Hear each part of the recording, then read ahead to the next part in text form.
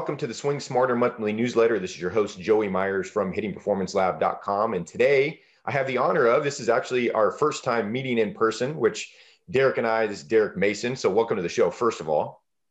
Thanks for having me, Joey. This is great. Looking forward to it. You got it. Yeah. So Derek is, and I'm going to let him go into a little bit more on what he does, but Derek takes the mental side of the game. And in particular with these, our group, we talk about hitting. And so we'll be talking about the mental side of hitting in this program.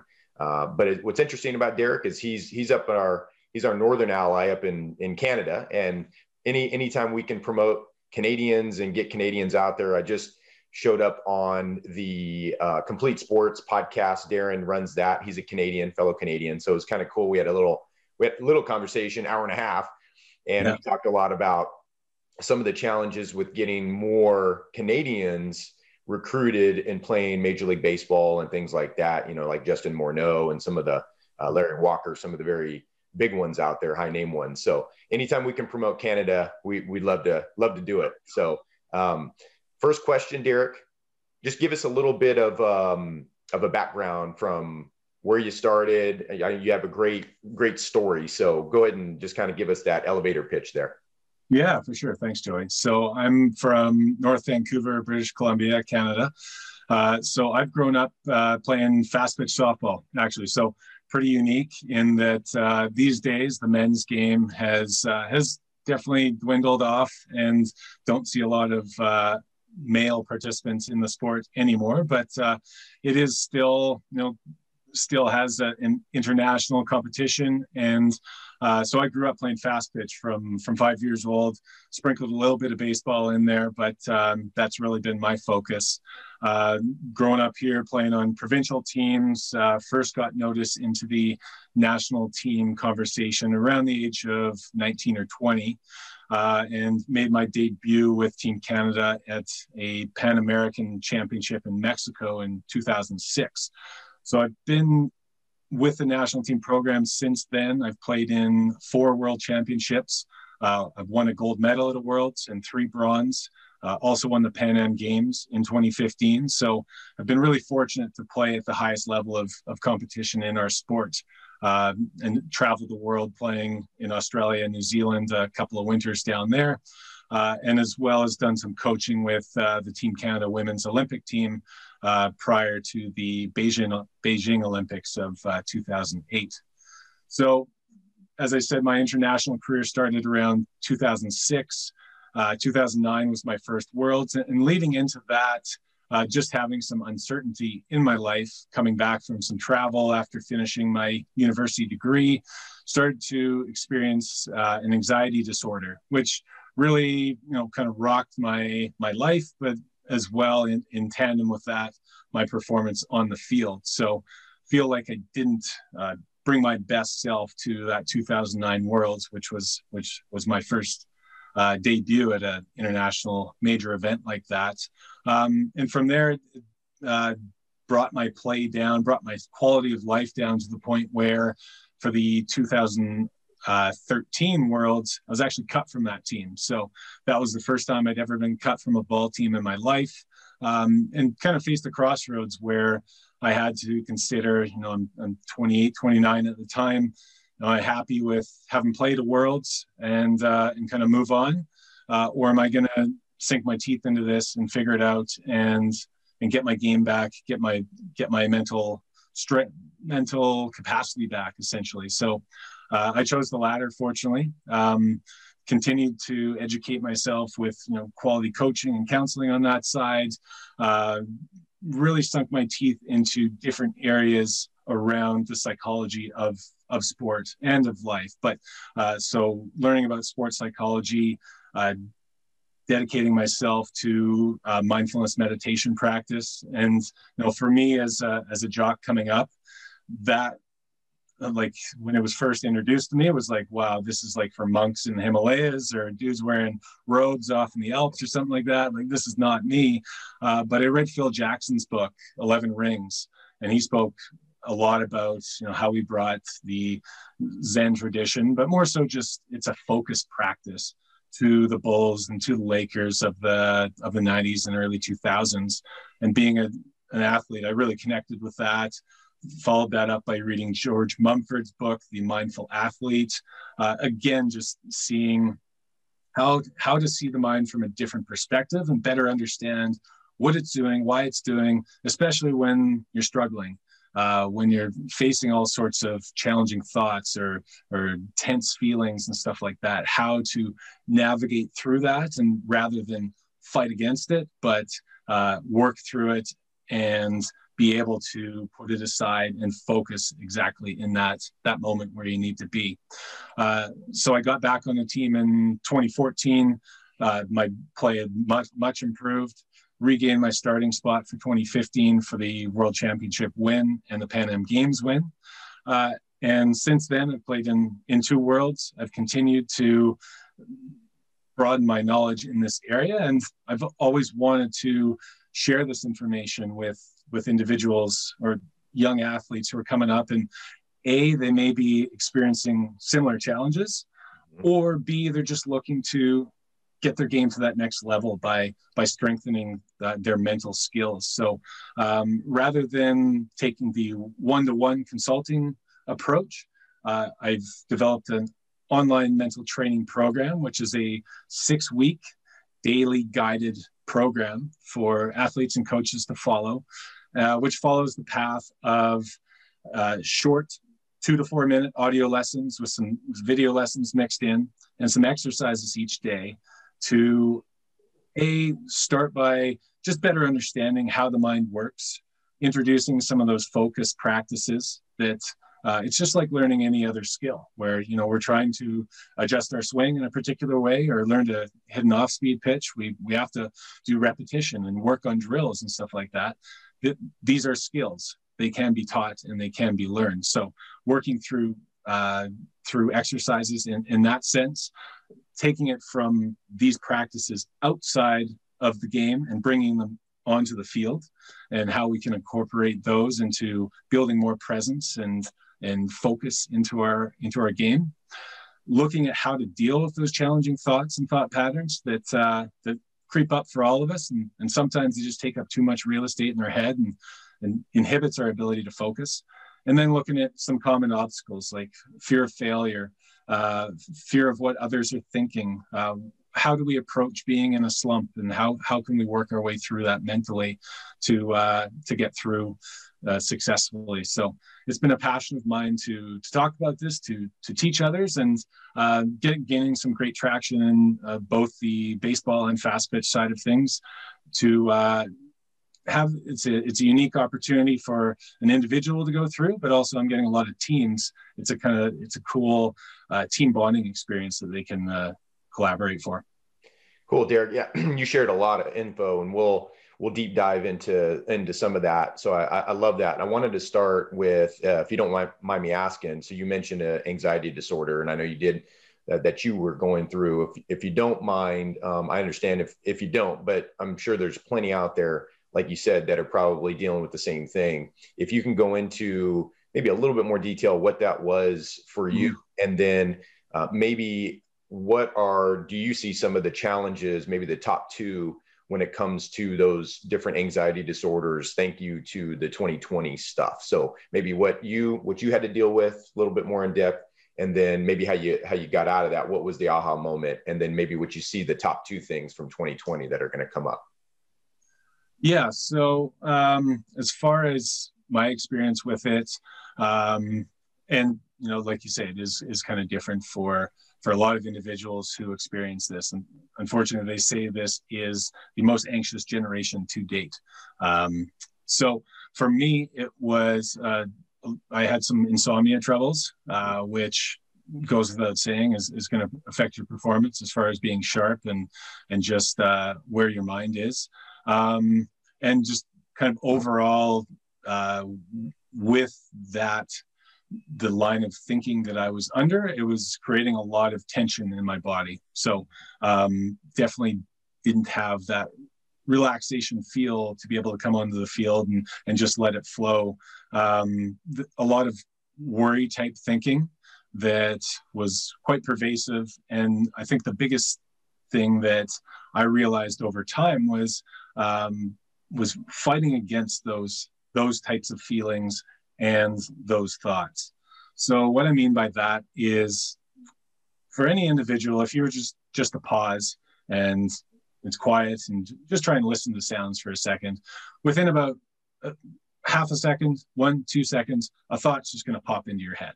Whether it's what you got to do next, maybe it's something silly, or if your mind's stuck in this habit of negative pervasive thoughts, it may be something that's self-critical or judging against yourself. And so the realization that, these thoughts that just pop into our heads, we don't really have any control over that. They're called automatic thoughts. And when they're negative, they call them automatic negative thoughts, or ANTs for short. So the realization that, okay, I don't have any control over this. If I'm beating myself up over these thoughts popping into my head, or if my body feeling tense for a particular reason, I'm really just kind of adding to the tension and angst within my mind or within my body.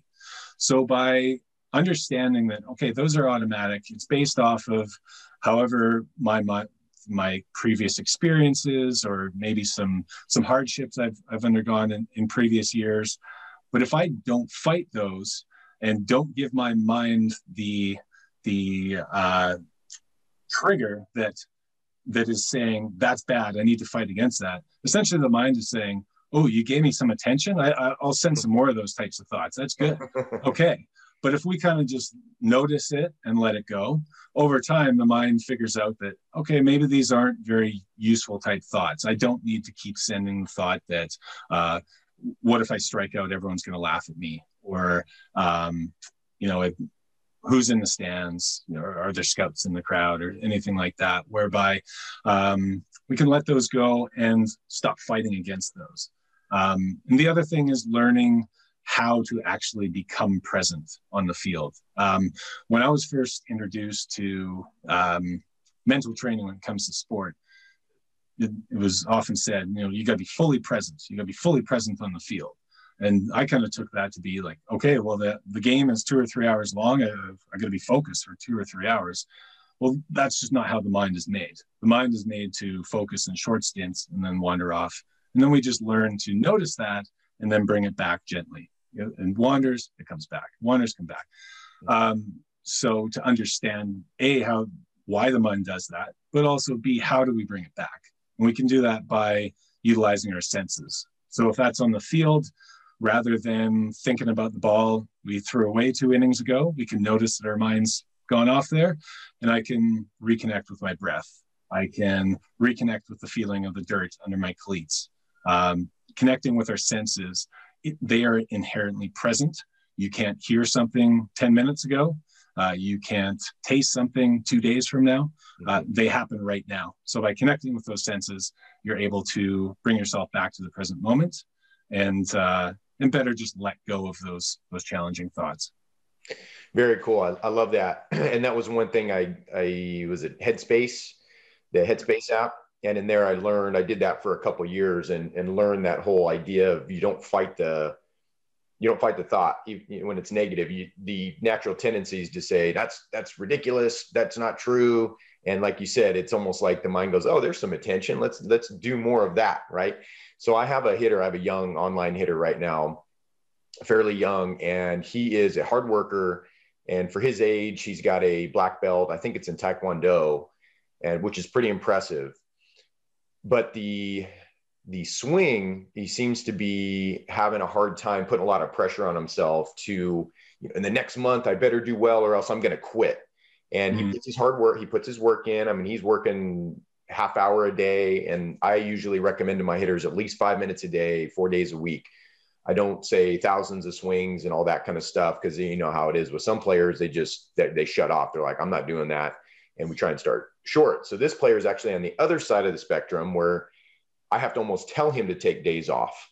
And right. For his age, it's pretty crazy. So he puts a lot of pressure on himself. What's your advice to a young player like that is putting a lot of pressure on themselves and is almost giving himself deadlines? And if this doesn't happen, and we're talking about hitting here, right? Which hitting is a very challenging skill in probably arguably any sport. You could probably agree with me on that. Yeah. maybe more so than pitching. So what advice would you give him? Yeah, when it comes to better understanding that belief system that he's working through. So essentially what his mind is telling him is if I don't get this by next month, or if I'm not the best, then what's the point? Mm-hmm. You know, you kind of have to dig a little deeper into the thought patterns and understand where they're coming from. And potentially it is to that root belief of, I got to be the best, or it's not even worth it. Mm-hmm. And so we kind of peel back the layers of the onion to get to that core belief that is pervasive, that is coming through, and breaking that apart a little bit, almost how a lawyer would break it down very objectively. That, okay, let's look at that belief of, if I'm not the best, it's not even worth it. Okay, let's look at that. How many people are the best hitter in the world? Okay, well, there's only going to be one, and there's a lot of other hitters in the world. Two, it's very objective as to what is the best hitter in the world. So breaking it down and being able to see that, okay, there's this belief that has built up. It's not necessarily true. And now every time he sees a thought along those lines of, okay, I have to get it done by next month, he could step back and go, nah, you know what? It's not actually true. Just because my mind tells me that, it doesn't mean it's true. And so what we do in the program is work through developing some affirmations against that. So rather than letting the mind continue to tell you that I have to get this done next month or there's no point, could create an affirmation in the opposite effect, as far as, you know, I'm working hard and I'm improving every day, and my skills are going to develop over time. So rather than having a strict schedule towards it, softening that approach, like we talk about a double-edged sword sometimes, where we need that drive to push us, to put in the work, to practice. Otherwise, you know, we're going to be on the couch and not working on our skills. But the other side of that sword is pushing ourselves too hard, putting too much mental strain on. And so I think understanding that just because your mind tells you something, it doesn't mean it's true, that you can challenge that and plug in some affirmations that work more in your favor, as opposed to just going with whatever your mind tells you. I love that. Yeah. Thank you, Derek, for that. And on the opposite side, so this particular hitter is more of I don't want to call him an anomaly, because it's not like it's super rare, but there are hitters that work almost too hard. I was one of those, and I learned throughout my career that I had to take time off. And when I was really frustrated, or I was really just disappointed in my play, that I would skip out on the extra BP, or I would come to the ballpark. I wouldn't come early like I would before to try and put some extra work in, and I would take those breaks. So how about the hitter on the other side? Some of those parents out there, I get emails, and if I put out surveys, they'll say the biggest frustration is actually getting their kid, boy or girl, to actually do the work. So on the inspirational side or motivational side, what's your advice for those parents working with those kiddos?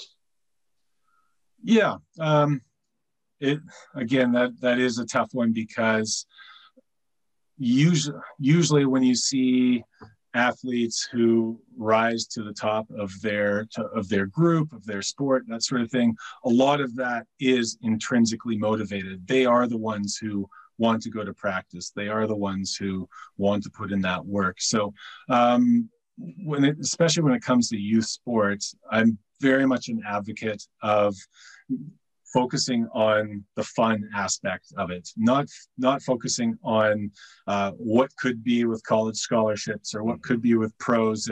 If you just listen to me, in that essence, you can turn off a kid by pushing them too hard if it's just not theirs. But by focusing more on the fun element and letting them figure out what drives them to play the sport, that's going to be much more long lasting than just going to batting practice because mom or dad told me to, or because it's a chore. I think it has to come from that joy of the sport and lessening that pressure, understanding that maybe they're avoiding doing extra work because maybe there's some fear involved that they might not be living up to some expectations that we may or may not know that we're putting on the kids. So again, coming back to the fun and taking that pressure off, that let it be their drive to do it. Great advice. And I think that worked both ways, from the hitter that's not as inspired and the hitter that's almost overly inspired. I think that fun element and relationship is a big thing though. So that's great advice. On the hitting side, you mentioned slumps. And so what's your advice when it comes to hitters that are in slumps? And I mean, a slump is, like you said, objective. It could be a 0 for 30. It could be an 0 for 10, 0 for 5. It just means whatever slump is to the hitter. What are some of the things, maybe the top 2 things that you recommend that they do to help them transition out of it? Yeah. So first thing is having that perspective of, you talk about 0 for 30, 0 for 10, whatever it is. Typically, in a season, you're going to have 400 to 700 at bats or something like that. It's a small segment of that entire season, of your entire career, and you also probably have been through a slump previously, and it did come to an end. Sometimes when we're in slumps, we figure there's no way out of this, but understanding that you're in it right now, forcing your way out of it isn't the way. The other thing I like to think of is when we think of bringing a slump with us to the plate, we're carrying that baggage of that 0 for 10 up to the plate.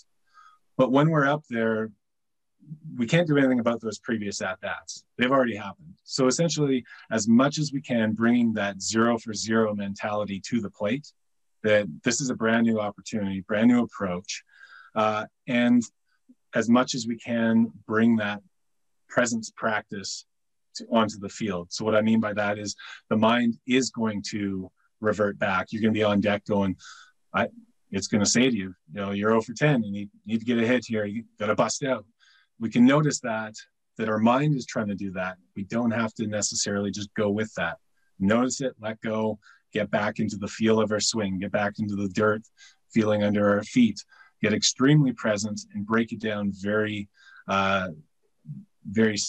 individually like that, sense to sense, step to step, get into the box, and then break it down into what I call, what's your what's real moment. So as opposed to thinking 3 pitches ahead, and if he paints the outside corner with this, I got to be ready for a down and in, everything like that, breaking it down to what's real. I'm standing here with a bat, the pitcher's out there with a ball, and my best chance here is to rely on my natural abilities and to just rely on your reaction and instinct rather than thinking your way through the at-bat.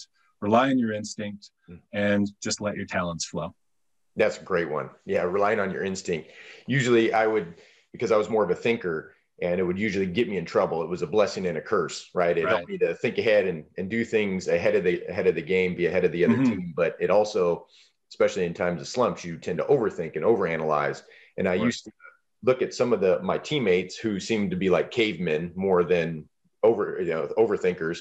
And I used to just think, I wish I could be like Brian more. I wish I could think like him, where you have the attention span of a gnat, where something's in front of your face, and once it's gone, you forget all about it. I wish at some point that it's good to do that. So I like how you gave that bit of advice. Before we get to a little bit more of what you're doing, I know you touched on it a little bit on your programming and stuff, and we'll ask you where people can find you.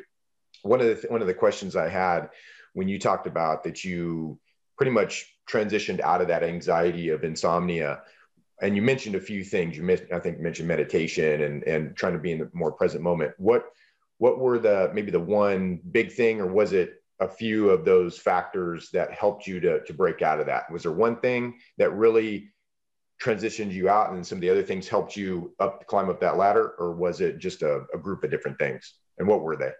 Yeah, I think the biggest thing for me, and whether it's achieved through meditation or just for me, it was meditation. Others, it can be just a realization and more presence of mind, of having that separation between mind and self.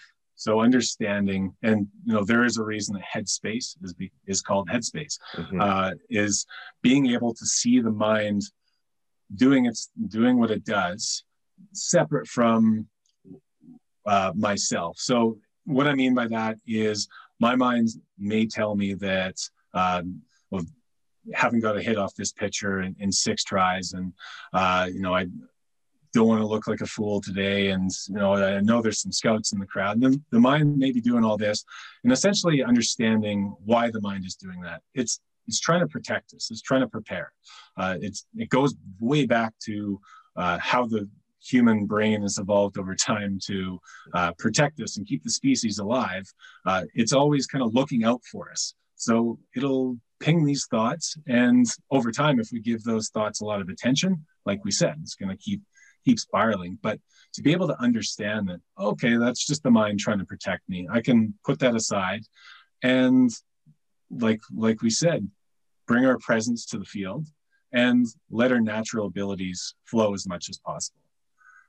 When I was having my hardest times, it was that overthinking state of getting into the box and trying to predict what the next pitch was, at the same time as trying not to, whether it was built up in the mind of don't embarrass yourself here, or don't waste your at bat because you're supposed to be this type of player, and getting caught up in all those habitual thoughts, being able to separate from those and go, all right, that's just the mind doing its thing. I don't have to buy into those. I can let go and just be with what's here. It's me. I'm on a ball field. I got a bat. There's a pitcher with the ball. Let's do this. I love that. Yeah, that's the old, when my hitters, we work mechanical stuff, and I tell them there's certain things that we work with that you can bring to the field today. So we talk about something like finger pressure, where it's just squeezing tight, but it's nothing like some of the other things we teach where it's a little bit more cognitive load. And Sure. We tell them, when you get into the box, all you're thinking about is just competing. And I think that's basically what you're saying, is work based off of instinct. So you have to trust the work that you put in outside of the box. And once you get in, like you said, it's just, you got a bat in your hand, you got a guy that's got a ball, and you're not even really paying attention. That's the other thing that causes anxiety, is you think, well, this guy is, man, he's one of those above average velocity guys, and he's really good. He's being scouted. He's verbal to a big time college school and all that. And we get, like you said, it's that forward, that future thinking, or we're bringing past in, and it just becomes so heavy that it almost paralyzes you. Very good. Awesome. So I want to be respectful of your time. So Derek, you talked a little bit about what your product is and what you're doing. Explain just a little bit more about what the product is, and the walk us through that, where we can find you, website, any kind of social media, YouTube, all that kind of stuff. For sure. Yeah. So the program is called the Locked In Mental Training Program. It can be found at lockedinmentaltraining.com. So it's a 6-week daily guided online program that users access through whatever device, typically a mobile phone. Each day, users will have a 2 to 4 minute audio lesson, along with some daily guided exercises to run through each day to reinforce the learnings. Rather than just kind of passively sitting back and listening to something and thinking that it's going to be absorbed. Again, this is a skill, and it has to be practiced. So each day, about 5-10 minutes of practice, which varies between some focus practice to bringing some more presence into your day. I like to talk about how the mind itself, we're not just training it to be a better ball player, because we bring our mind everywhere we go. So this training, it's training for life skills, better presence as an athlete, as a student, as in your relationships or career, with those exercises. So there's focus practices, some journal exercises to do to break down some of those thought patterns to better understand how to work through those challenging thoughts. And so over those 6 weeks, students often come back to me saying, they have a much better attention to where their mind is at any particular time, and as opposed to just running off with some of those more challenging thought patterns. Coaches enjoy it because we all know the mental game is a huge part of sport, but the hard part is how do we bring that in a program, in a guided process to athletes. A lot of times we bring in a guest speaker or say, here, read this book, but that's the end of it. This is a guided day-by-day process that builds up through an understanding of how the mind works and specific exercises that we can bring onto the field of play to get us in that great mindset to be present and ready to compete. So again, LockedInMentalTraining.com.